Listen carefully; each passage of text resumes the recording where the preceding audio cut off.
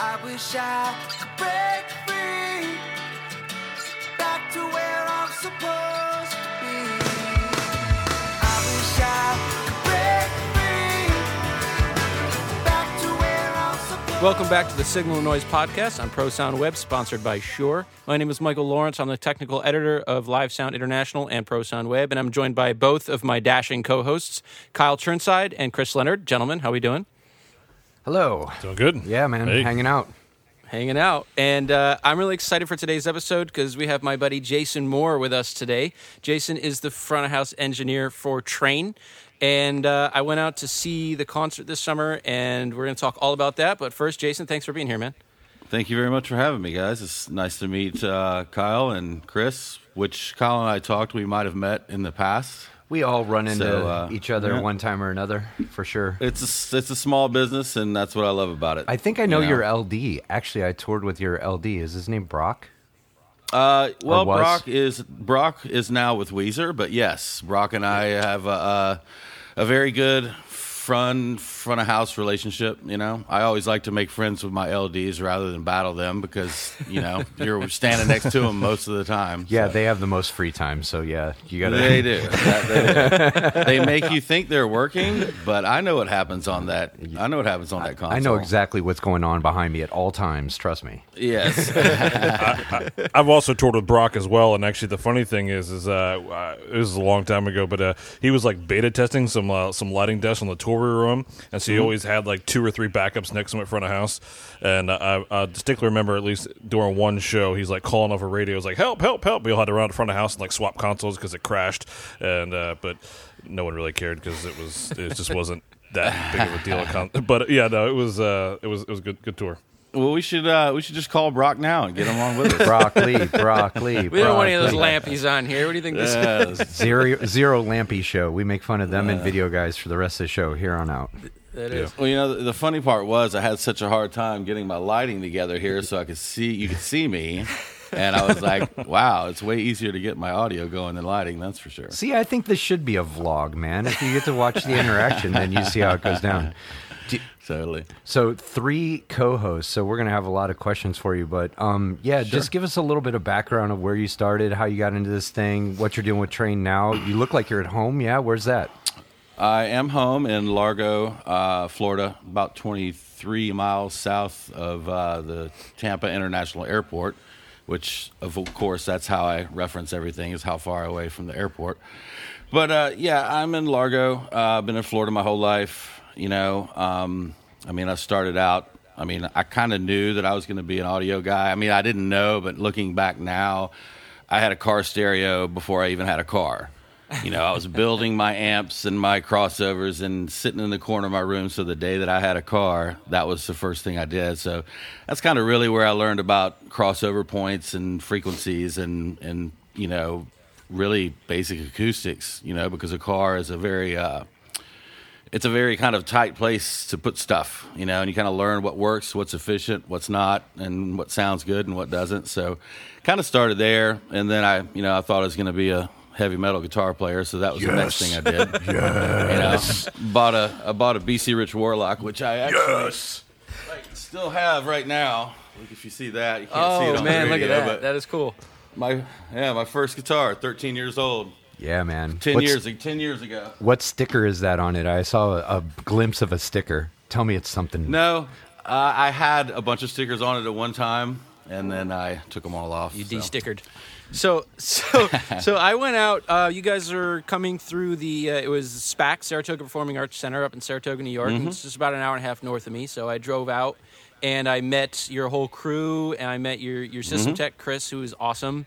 And amazing guy, a really knowledgeable guy, and we did a little article about the visit for Pro Sound Web, so we should have put that in the description of this podcast. But man, what a great show! I had such a great time, and Train's one of those bands that you know Train, everybody knows Train, but then you're sitting there at the concert and you're like, oh my god, I forgot about they had this huge hit. Oh, they had this huge hit. It just hit after hit, and you're like, man, I forgot these guys are monsters, and it was an awesome show. Your mix was killer.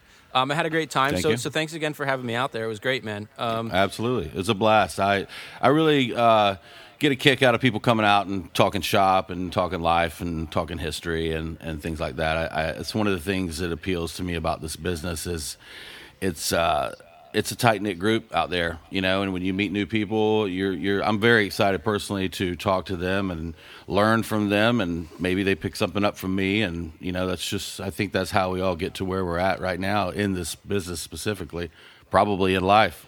So we were talking a little bit. We talked about you were using some dynamic EQ on Pat's vocals, and I sent you information on the Waves F6 plugin, which I had been looking at. And you you texted me the next day. You texted me a picture. You had that running at the show, and I said, that is some cool stuff, because there's so many people out there that are so scared, like, it's working, I'm not going to touch it, and it's really interesting and cool to me that you're like, hey man, I'm going to check this out as a potential solution. Let's give it a shot. And so that you're not afraid to experiment and see what you can do to improve the product. That's pretty cool. I'm always about experimenting. When the SSL L500 first came out, I was adamant about trying it and getting on the road with something new. I enjoy that. I mean, when I was with Selena Gomez, I think we were the second band to tour with the MLA, and it was in the early stages of it. I think maybe version 1 or 2, but it was a great box, and it was a great experience just to learn something new. And they've made a lot of advancements, as a lot of speaker companies have. So to experiment, to try new things. If somebody says, hey, man, you should try this, I'll try it in a live show. And, you should be able to I don't think the general public's going to hear the difference, but we sure can. And, that F6 made a big difference for me. It was very cool. I was a C6 fan before, and it did well. I was very happy with it. I appreciate that advice. But what was cool to me is we were kind of standing out, and I talked about this in the article. You're standing out kind of back in the listening to the lawn delays, and just looking around and seeing the people, the young people, the old people, the variety of people that came out to that show, and every single person knew the lyrics to those songs, and that Sure. really just drives it back home. You're like, yeah, this is why we do this, man. This is. It's not about the F6 at that point. It's no, you know what I mean? no, We're giving some memories here. It is, and everybody remembers their first concert. You remember the first experience that you had there, whether it be good or bad or whatever.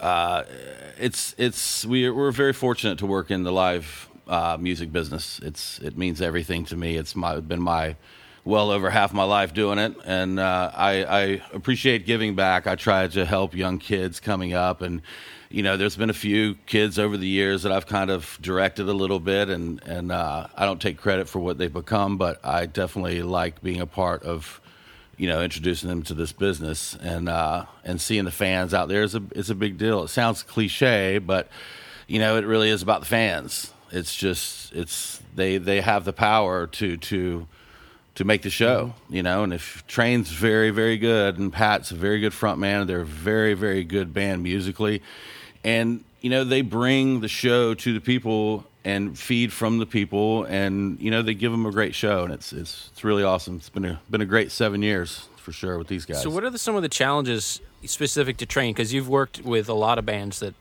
happen to like a lot. But what are some of the unique challenges to Train that you weren't used to dealing with before, or things you had to approach differently? I think the toughest thing and the biggest challenge with Train is Pat, and that the way he sings. He's a very, very dynamic singer. He sings off the mic. He's very good at working the mic, which sometimes for an audio guy, like when I worked with David Cook, he American Idol guy, he sang on the mic. I had to use very little compression on him. He just had this natural, really good compression on his voice, but that's what it was all the time, and that was something you could depend on, but it also becomes a crutch a little bit as well, because it's going to be there, so when you move on to the next band, you just throw the vocal up and you think it's going to be the way it was, and that's not how it is. And working with Selena, she had one technique that she had, and Pat has another. The challenge with Pat is really finding the right microphone for him that he can belt into, that he can pull off of. crazy enough, crazy as it sounds, it's a SM58, and everybody goes, everybody tries every mic, and I've done it, and you find what works for your singer.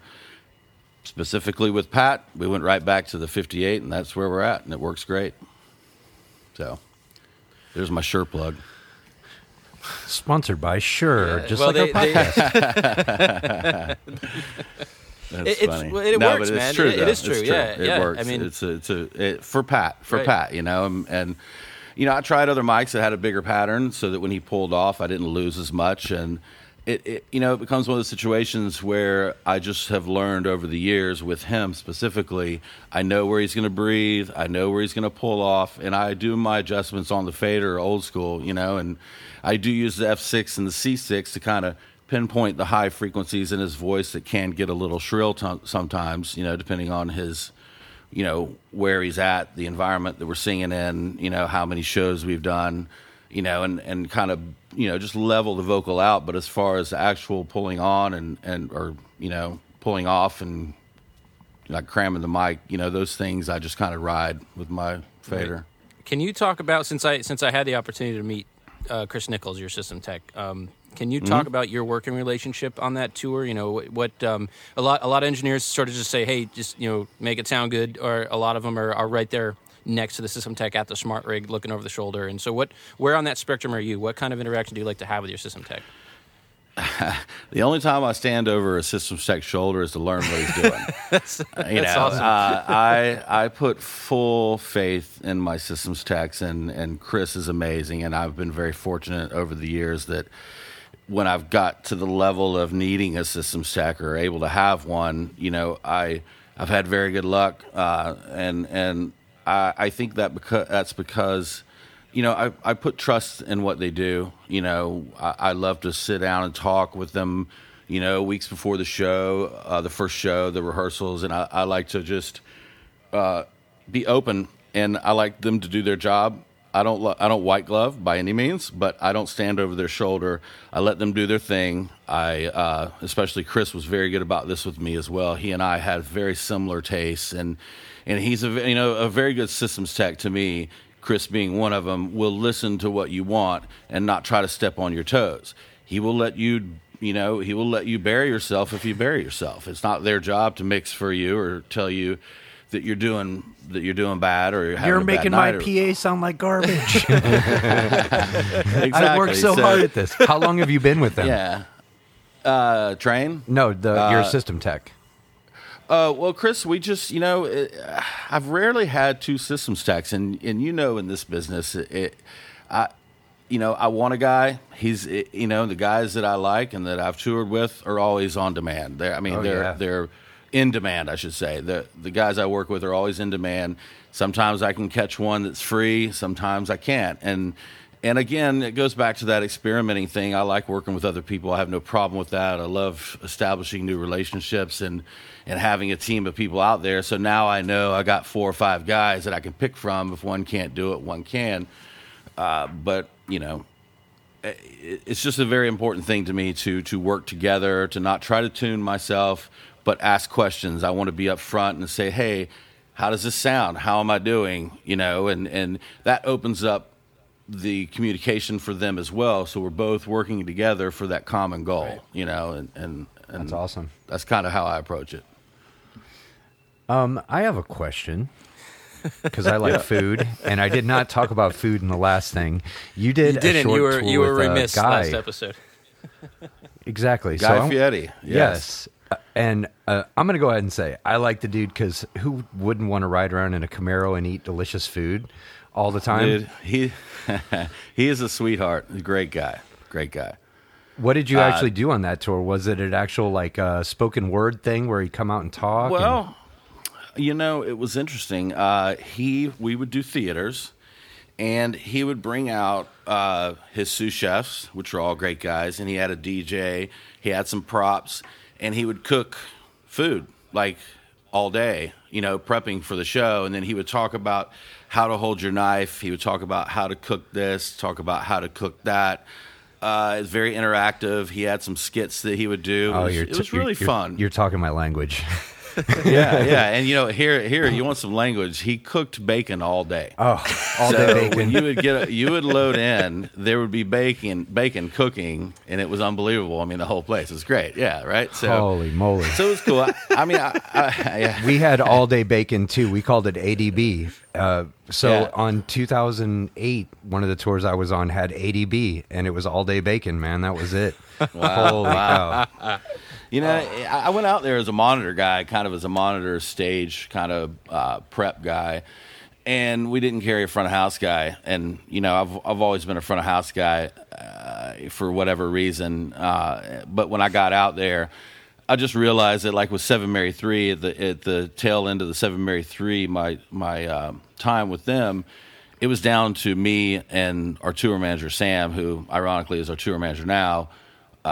But he and I would do everything. So I was used to tuning the stage and then running out to front of house and doing that. So I kind of adapted that scenario to that show. So I eventually wound up doing front of house. Awesome. But a funny story about that is I bet catering was ridiculous. catering. Yes, I'm just making a wild guess. there's a high standard for catering. Yes, absolutely. And then at the end of the night, there was always food left over. So when you went to go break down, there was a platter of sandwiches there to eat. So that was cool. Yeah, pork. I think it was bacon wrapped pork sandwiches of some kind. But Oh man. So you can see where I'm trying to sway this podcast. oh yeah. I like it. What desk I'm right did there you with use? How many sandwiches did you eat at that desk? Yeah, hang on a second. Hang on. Hey, babe, will you put some bacon on? Yes. So, your mind? Thanks, babe. She's so mad. She's napping right now, so she's going to be pissed. Seven But, Mary 3 yeah. was huge. You were with them for pretty much the full tenure, right? I mean, you were the full... No. Actually, I replaced a guy that had been with him from basically the beginning. Through that, I was doing Sister Hazel when their first record hit. I was doing that, and then my buddy Jeff Kaler was doing Seven Mary 3 at that time. So then when he left Seven Mary 3, I went to Seven Mary 3 from Sister Hazel, and he, funny enough, went to Train and became their front of house guy. Oh, wow. So Seven Mary 3, I was there from about 3/4 of the way through their main era of touring, I should say. But good Looks stuff. like a lot of I tell you what, that band, unbelievable. I mean, I'm very fortunate. Every band I've been with has been amazing, and Jason Ross still remains a good friend of mine. But you talk about straight up rock and roll, man. They nailed it. They had it. And if you ever saw them live, it's magical. It was great. Nice. Looks like a lot of your tours you kind of tour managed and production managed, and also did sound. What was it like trying to manage kind of the dual role? I know it's for the longest time that wasn't really a thing, and then I guess because of budgets and that kind of got crunched into being two roles, and then Right. I think we're kind of seeing a wave come back where there's just kind of more money and stuff. We're able to kind of separate that out. So what was it like kind of trying to balance that?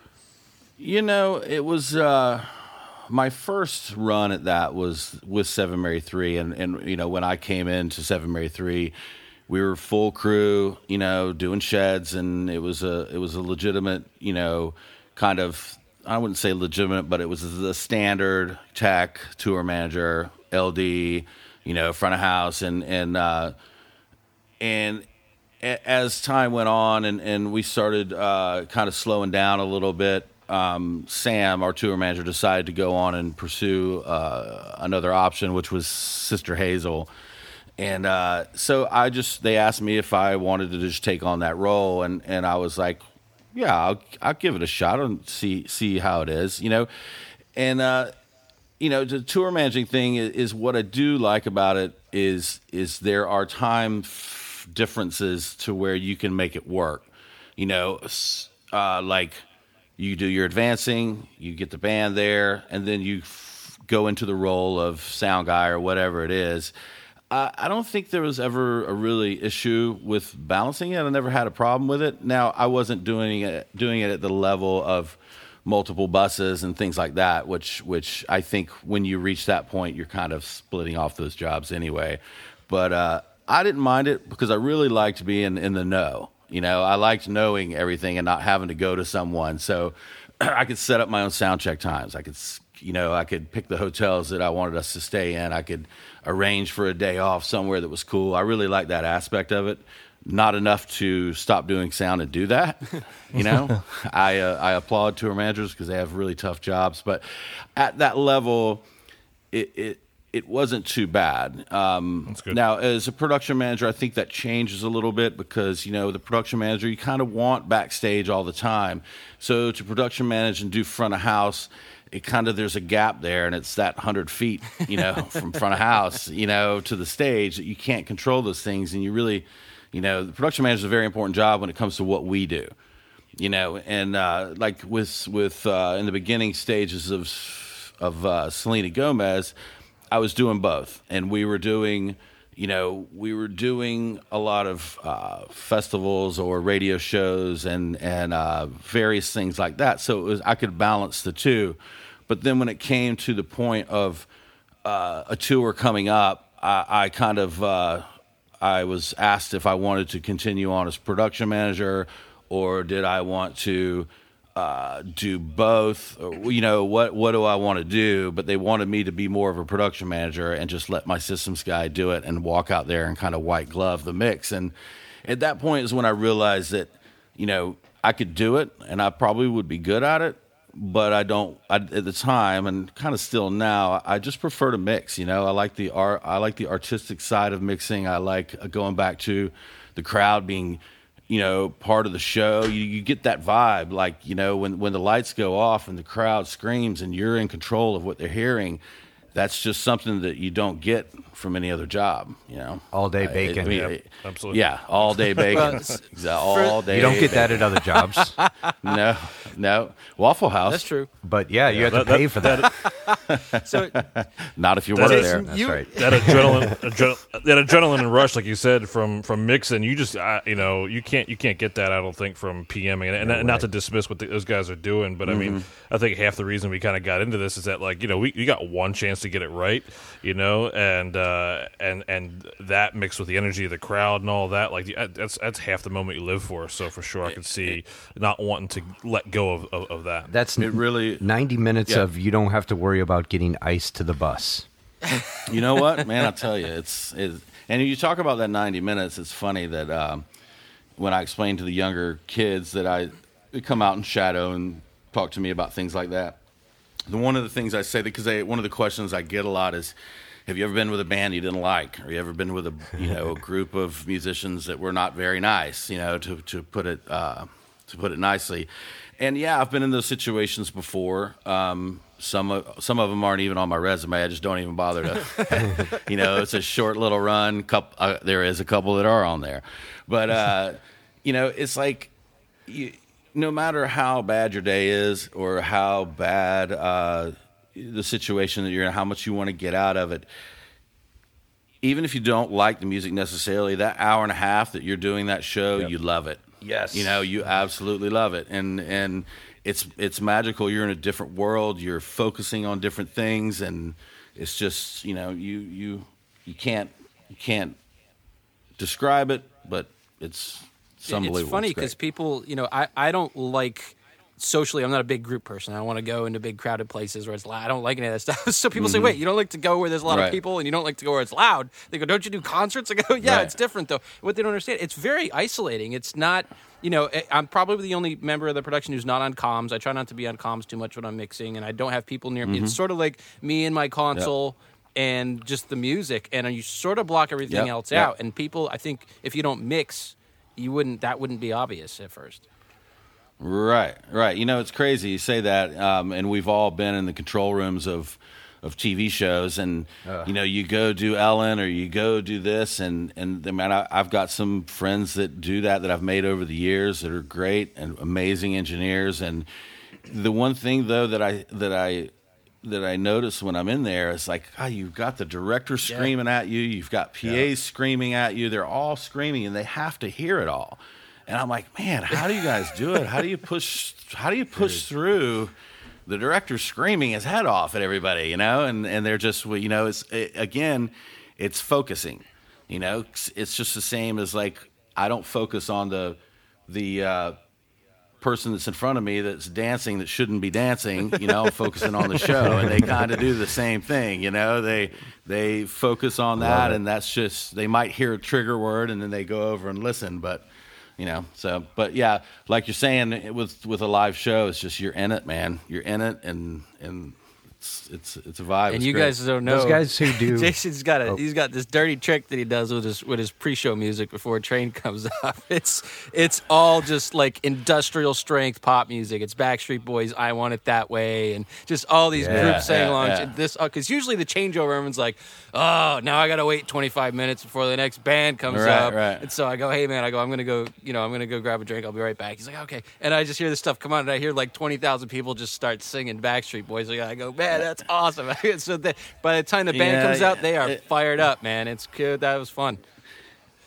It's a funny thing that came about probably 4 or 5 tours ago, and I just, like, for years, you just have maybe the band requests a certain kind of music they want in between, or maybe somebody thinks because the Beatles are one of the greatest rock and roll bands of all time that it should be Beatles and things like that. And I, you know, one day we were doing a show, and it was this in between, and everybody's just kind of standing around. The lights were on, and I can't even remember the song. I think it was like "Jump Around," which is what we use now before the band walks out. But I just played it one day, and in an amphitheater, and the place went freaking ballistic, right? Like out of nowhere, it went from like a I don't know, like a Led Zeppelin song or something like that, right into this, and the place went ballistic, and the people were dancing from the front seats to the lawn. So it got me thinking, like, why not play something that gets them amped up rather than just kind of, you know, I know some artists just do, they want it low and they want to be the impact of the show, and for certain bands that might be good. But I just find that with Train, people want to dance. And so over the years, we've created this playlist of just like the most insane songs. And people get fired up, man, and they're dancing. And, you know, a couple tours ago, one of the camera guys had a great idea, the pit camera guy, to film people and put them on the screen.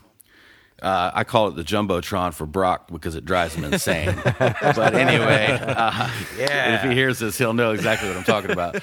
But, you know, so that he would film people dancing, and then that just increases the level of energy and excitement, and it's kind of fun, you know. And Pat and the band they don't really limit me on that, you know. They kind of trust me in all aspects of the job. So, you know, it's pretty cool. It's fun. If I was a psychologist, I would say you all are control freaks.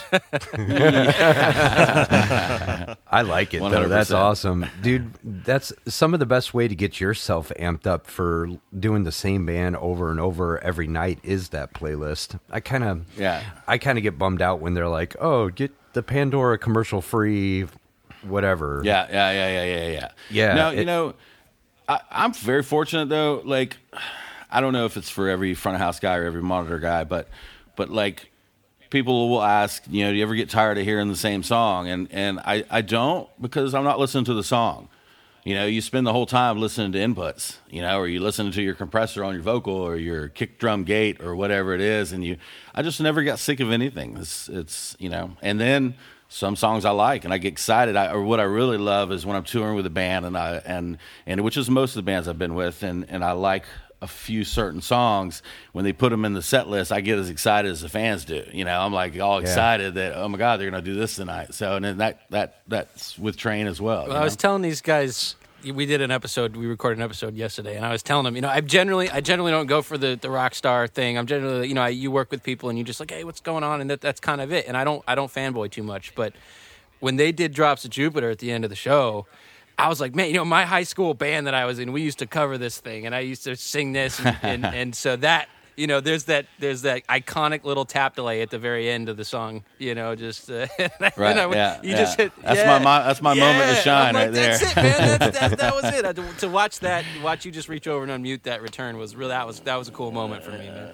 yeah, that's cool. Yeah, that's it's fun. I I dig mixing. I dig getting into it. And, I was out with Meatloaf for a little while, and, he pulled me aside one day, and he goes, when I first started with him, and, in that situation, I just went out and did Sammy Hagar as well recently. And, when you go out with someone that's a legend that you listen to as a kid is way different than going out with your peers or the people, I respect, and we have a great relationship with the people that are my age that have now become my friends or whatever. But when you go do someone like that who's been around, you can't tell them, hey, you need to do this differently, or you can't tell them, hey, you need to do that differently. But you listen to their advice. And Meatloaf pulled me aside one day, and he goes, hey, man, just make it crazy. It's like turn stuff up randomly, it doesn't matter. Just make it crazy. And I was like, wow, I've never had anybody tell me that, but okay. So when the tour ended, naturally I leaned on long delays. And when the tour ended, I had him sign me a poster, and he said, thanks for your hard work, Jason. Nice delay. He wrote it out and made him smaller as they went along. So how good was his voice? I mean, he's almost operatic. Like some Meatloaf stuff is insane vocally. Great. He's a great human being, great singer. I had a blast on that. He's very operatic. Is that the right word? Operatic? I don't even know. I'm just making up stuff over here. Yeah. You toured with Meatloaf. Shoot. Hey, Michael, if it's not operatic, just cut me out. All right, the editor will be whatever the right editor on just duty edit here. that. Yeah, you'll be edited. What mic did you use with him? Did you go with the standard 58 too, or did you get nutty? Oh gosh, man. I came into that after a guy that had been there for 24 years. So, wow. Yeah, that's talking about walking in with your tail between your legs and going, I'll do whatever you guys need. So, I can't remember. It's been a while now. It's I want to say a 58 because my monitor guy that I was out with on Meatloaf, we met on David Cook, and I brought him out on this to kind of come in and take over the monitor position. And we were both 58 guys. So I want to say it was a 58, but I can't remember. It could have been something else. So when you... Damn. Here, it's funny. I'll text him right now. Meatloaf. TC, what do we use on Meatloaf? That's insane. My dad always instilled in me at an early age that, as a sound guy, the only instrument that I really get to play is delay. Right? And it is an instrument. That's my instrument, right? So, and that goes back to so we used to have a Roland Space Echo, and I still have it on my desk. But and he used to talk about back when he was doing his cover band thing, in college. He had a not the Space Echo. He had the Tell me it's an IntelliVerb, the one that has the hold. No, the one where you actually move the Space Echo. You're speeding up something on the tape. Echoplex? No, Echoplex. Yeah. Echoplex. Yeah. So and he liked that because you're just moving the heads, right? And so he could put tape marks for each song. He could get right there. Whereas a Space Echo, you got to wait for it to ramp up or slow it down or something like that. But yeah, no, I consider delay is my instrument that I play. Yeah, because I don't really like reverb. Never have, so I like delay, But no. I find it pretty cool though that your dad was a sound guy. When my one son Max was about 10, and when he was at school, they asked him what he wanted to do. He goes, "I want to be a sound guy like my dad." I thought that was amazing. Yeah. Now that it's not a thing anymore. He really doesn't like to even come to shows, but it was cool at the time. No, it's been. I mean, I tell people I've been gigging since I could walk. I've been putting gear in the back of a station wagon, and when I was a kid, every weekend, and I'm still here doing it. So yeah I love it. I started as my mom's metal band that she was managing broke up, so she gave me the sound system, and I learned how to use it. So let's talk about that. So you grew up in Tampa around the sound, the Morrisound studio days. That was death metal capital of the world, right? I did not grow up. I grew up in the redneck Riviera of Panama City, Florida. Oh, I know exactly where that is. Yeah. Spring break, right? Spring break. I grew up there, and I moved to Gainesville when my mom was she was managing a metal band down in Gainesville, and I was playing guitar and wanted to come kind of see what was going on with that. And I moved there, started kind of teching for the band, and then they broke up, and she gave me the sound system, and I found a club that needed it, and I learned how to use it kind of that way. But we would go down to Tampa because they were a metal band, obviously. We would go down there and do shows down there and kind of be around that. I only knew it by people talking about Morrisound. Now, I believe, I could be wrong, but I think the guys at Morrisound had something to do with Seven Mary Three's first record. Wow. I believe. Yeah. I mean, that was the huge studio. I mean, it was the death metal capital, obviously. Was the band that your mom managed a major thing, or was it like a regional band, or? It was a regional band, and they played around. I mean, we would go do, and this is kind of my first experience of going on the road. Is we would rehearse, and I lived in the house where they rehearsed, and then we would go play Daytona, or we'd go to Tampa and do a show, or we'd go down to some podunk town in South Florida, or it was very regional, but it was very, very good place to cut my teeth. Mackie 24-8 and EAW 550s on top of scoops. Nice. Yeah, man. Nice. So you've been saturated in this for a long time then. Like, did you find yourself like you were the hooking it up kid? You were pushing the cases? Like, is that how it started? Man. Yeah, man. Well, it's, like I said, it started with the car stereo thing, and then my dad was, I get my ears from my dad, and he always had really nice speakers, and was stationed in the UK in the early 70s, and he brought back some really nice sounding speakers. And as he would get new speakers, he'd give them to me, and then I would hook them all up to one Panasonic amp, and just who knows what was happening? Smoke it. Who knows what the amp was thinking? But I'll never forget. I had probably 6 speakers set up, and one day I'm like, can I plug my guitar into this mic jack? And I plugged it in because it had like a microphone jack on the amp, and naturally it was distorted, but I was like, wow, this is the greatest thing I've ever heard. So it kind of started with that, and then when I started doing this sound that I had no idea what it was, I kind of just learned it all literally by the Yamaha sound reinforcement manual. Remember that? Sure do. Mm-hmm. Yeah, version 2, I think. I bought one of those, and I just read everything I could and figured out how to make phase inverters, because for some reason on a Mackie 24-8, there's no phase inverter for each channel. Nope. So I kind of learned how to solder that way. I learned it all for the 3.5 years that I was working in the nightclubs. Just sound guys coming in, going, dude, this is all wrong. I'm like, well, I don't know. I mean, help me out. So it's kind of the way it was, and I learned a lot from those traveling regional guys that would come through. Mercenary audio. That's so great though, because I did a tour when I was like 20, and it was just the Everything's Broken All the Time tour that I affectionately think of it, and literally the band's going out to get dinner. I'm like, hey, bring me a hamburger, because I'm sitting there soldering the wedges back together. Oh, yeah. But you need that, man. Yeah. That's how you cut your teeth.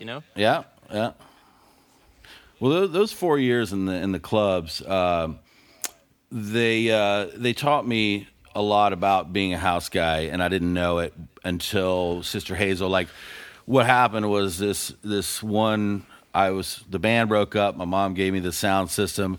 I started calling venues to find out if they needed a sound system. Well, this one did, and he's like, I got a show on Friday. Can you load in? And that was Wednesday. So I loaded straight in, and the first show was Edwin McCain. And then there was like a year and a half of just like 7 nights a week we were doing live shows, and I was the only guy because I was a sponge. I was excited to be there. I was learning, and really prepared me for when Sister Hazel, that was a band that would go through there a lot, when they got signed, they obviously needed to bring on a team. So I was one of the front of house guys they chose, on the early guys they chose.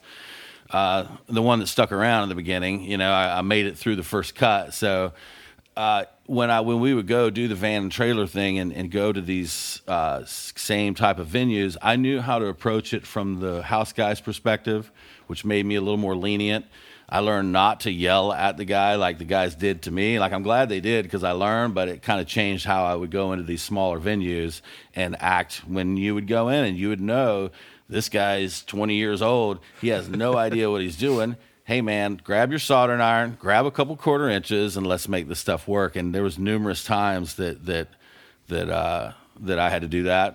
But I think it's it's giving back, and you again are learning. How is the Sister Hazel mix? They've got a very unique sound. It's very there's a lot of acoustic stuff going on. It's a high clarity sound. How is that to mix? It was amazing. Great band again, and one of the only bands that's still around that has every original member, and they still kill it. They still do really well, and what I loved about that band, and I think what they liked about me was that I mixed them like a rock and roll band. I didn't mix it like an acoustic pop band. It was heavy drums, big drums, guitars were right on the edge of breaking up, and it just was a driving rock and roll show, and I learned a lot about acoustic guitars. I learned what I liked about them, what I didn't like about them, how to get headroom out of them, and get them loud in the mix and not have them take off. Or, I learned a lot about a lot of different kinds of sounds with that band because they had everything. They had electric guitar, slide guitar, acoustics, and the great musicians, and it really helped me in those formative years of going out of the club and then going on the road with a band like that, a very dynamic band, a band that could be pushed to sound like a rock band. It was all part of the process. I think it was good timing for me. That's pretty insane. That's all original members. Cool. That's really cool. Yeah. Good on them. Yeah. I still remain good friends with Ken, the singer. I just saw him last night, and they're still plugging away, and still. Tell him I said still got Swan a Dive great is fan awesome base. next time you talk. It's a great song, man. Yeah. It's a great song, right? It's a very good song. I will for sure. Have you had any major mentors along the way that have kind of maybe stuck with you for a period of time, or just one big impact that have really, maybe changed your career or way you approach something? You know what? I will say that I worked with a lot, side by side with a lot of people. Touring as long as I have, I didn't work for a sound company. I didn't go to a school. I just learned by getting out there and getting in a van and trailer. We're working at a house gig, getting in the van and trailer. So I have a lot of people that I worked alongside, and you pick up what you can in that short amount of time that you work for them. But as far as a mentor goes, the only funny story. I think the biggest impact for me was, when I was younger with Sister Hazel, I was amped up all the time. I mean, borderline ADD anyway, and I was always amped up and always trying to make things move fast. And I walked fast, and I looked worried, and I just had that presence about me. And then we were out with the Allman Brothers, opening for the Allman Brothers, and one of their guys, been with them for 30 years. He kind of put his hand on my shoulder one time, and he goes, "Hey, man, you don't need to rush around." He said, "You make other people seem like they're nervous and wondering what's the problem. And, look, no matter how hard you work, the show's going to go on at 8 o'clock. You're hitting the stage at 8. No matter how stressed you seem now or how easy you make it, it's going to happen." And I was like, oh, my God, wow, that's true. I mean, that no matter what, it's going to happen. So you can approach the job a lot better if you're calm, and I kind of learned that, and I started to watch all these guys and talk about calm. Those guys, that crew, if you've been with the band for 35 years, I mean, you're calm, you're laid back, and I kind of picked that up from them. I'm like, oh my God, I don't have to stress out all the time. It's going to happen. Let's concentrate on making it work. Yeah, So. that's great. That's awesome. Great Sweet. approach. Well, Jason, thank you for being with us today, man. It's been a great conversation. It's been a lot of fun. Thank you. I think Thanks for having why me. don't we close with this? If there were, you mentioned you mentor and you work with a lot of younger people who are interested in coming up in audio. If you could give one piece of advice to somebody who says, "Man, I want to do what he does someday," what would you offer? Patience, patience, and because you'll get there. I listened to Chris's interview yesterday, and he made a good point that you don't have to go to school necessarily to do it. Some people choose to. The bottom line is being patient and just having a passion, being passionate and knowing that that's what you want to do. Like I think all four of us sitting here knew we wanted to do this. and we were all patient, and eventually, you'll get to where you want to be. Just don't try to rush it. I worked with people back in the day that, would step on your toes even to try to get the gig that you're on. I had a guy come up and go to Ken and go, "Hey, your sound guy sucks. I want that gig."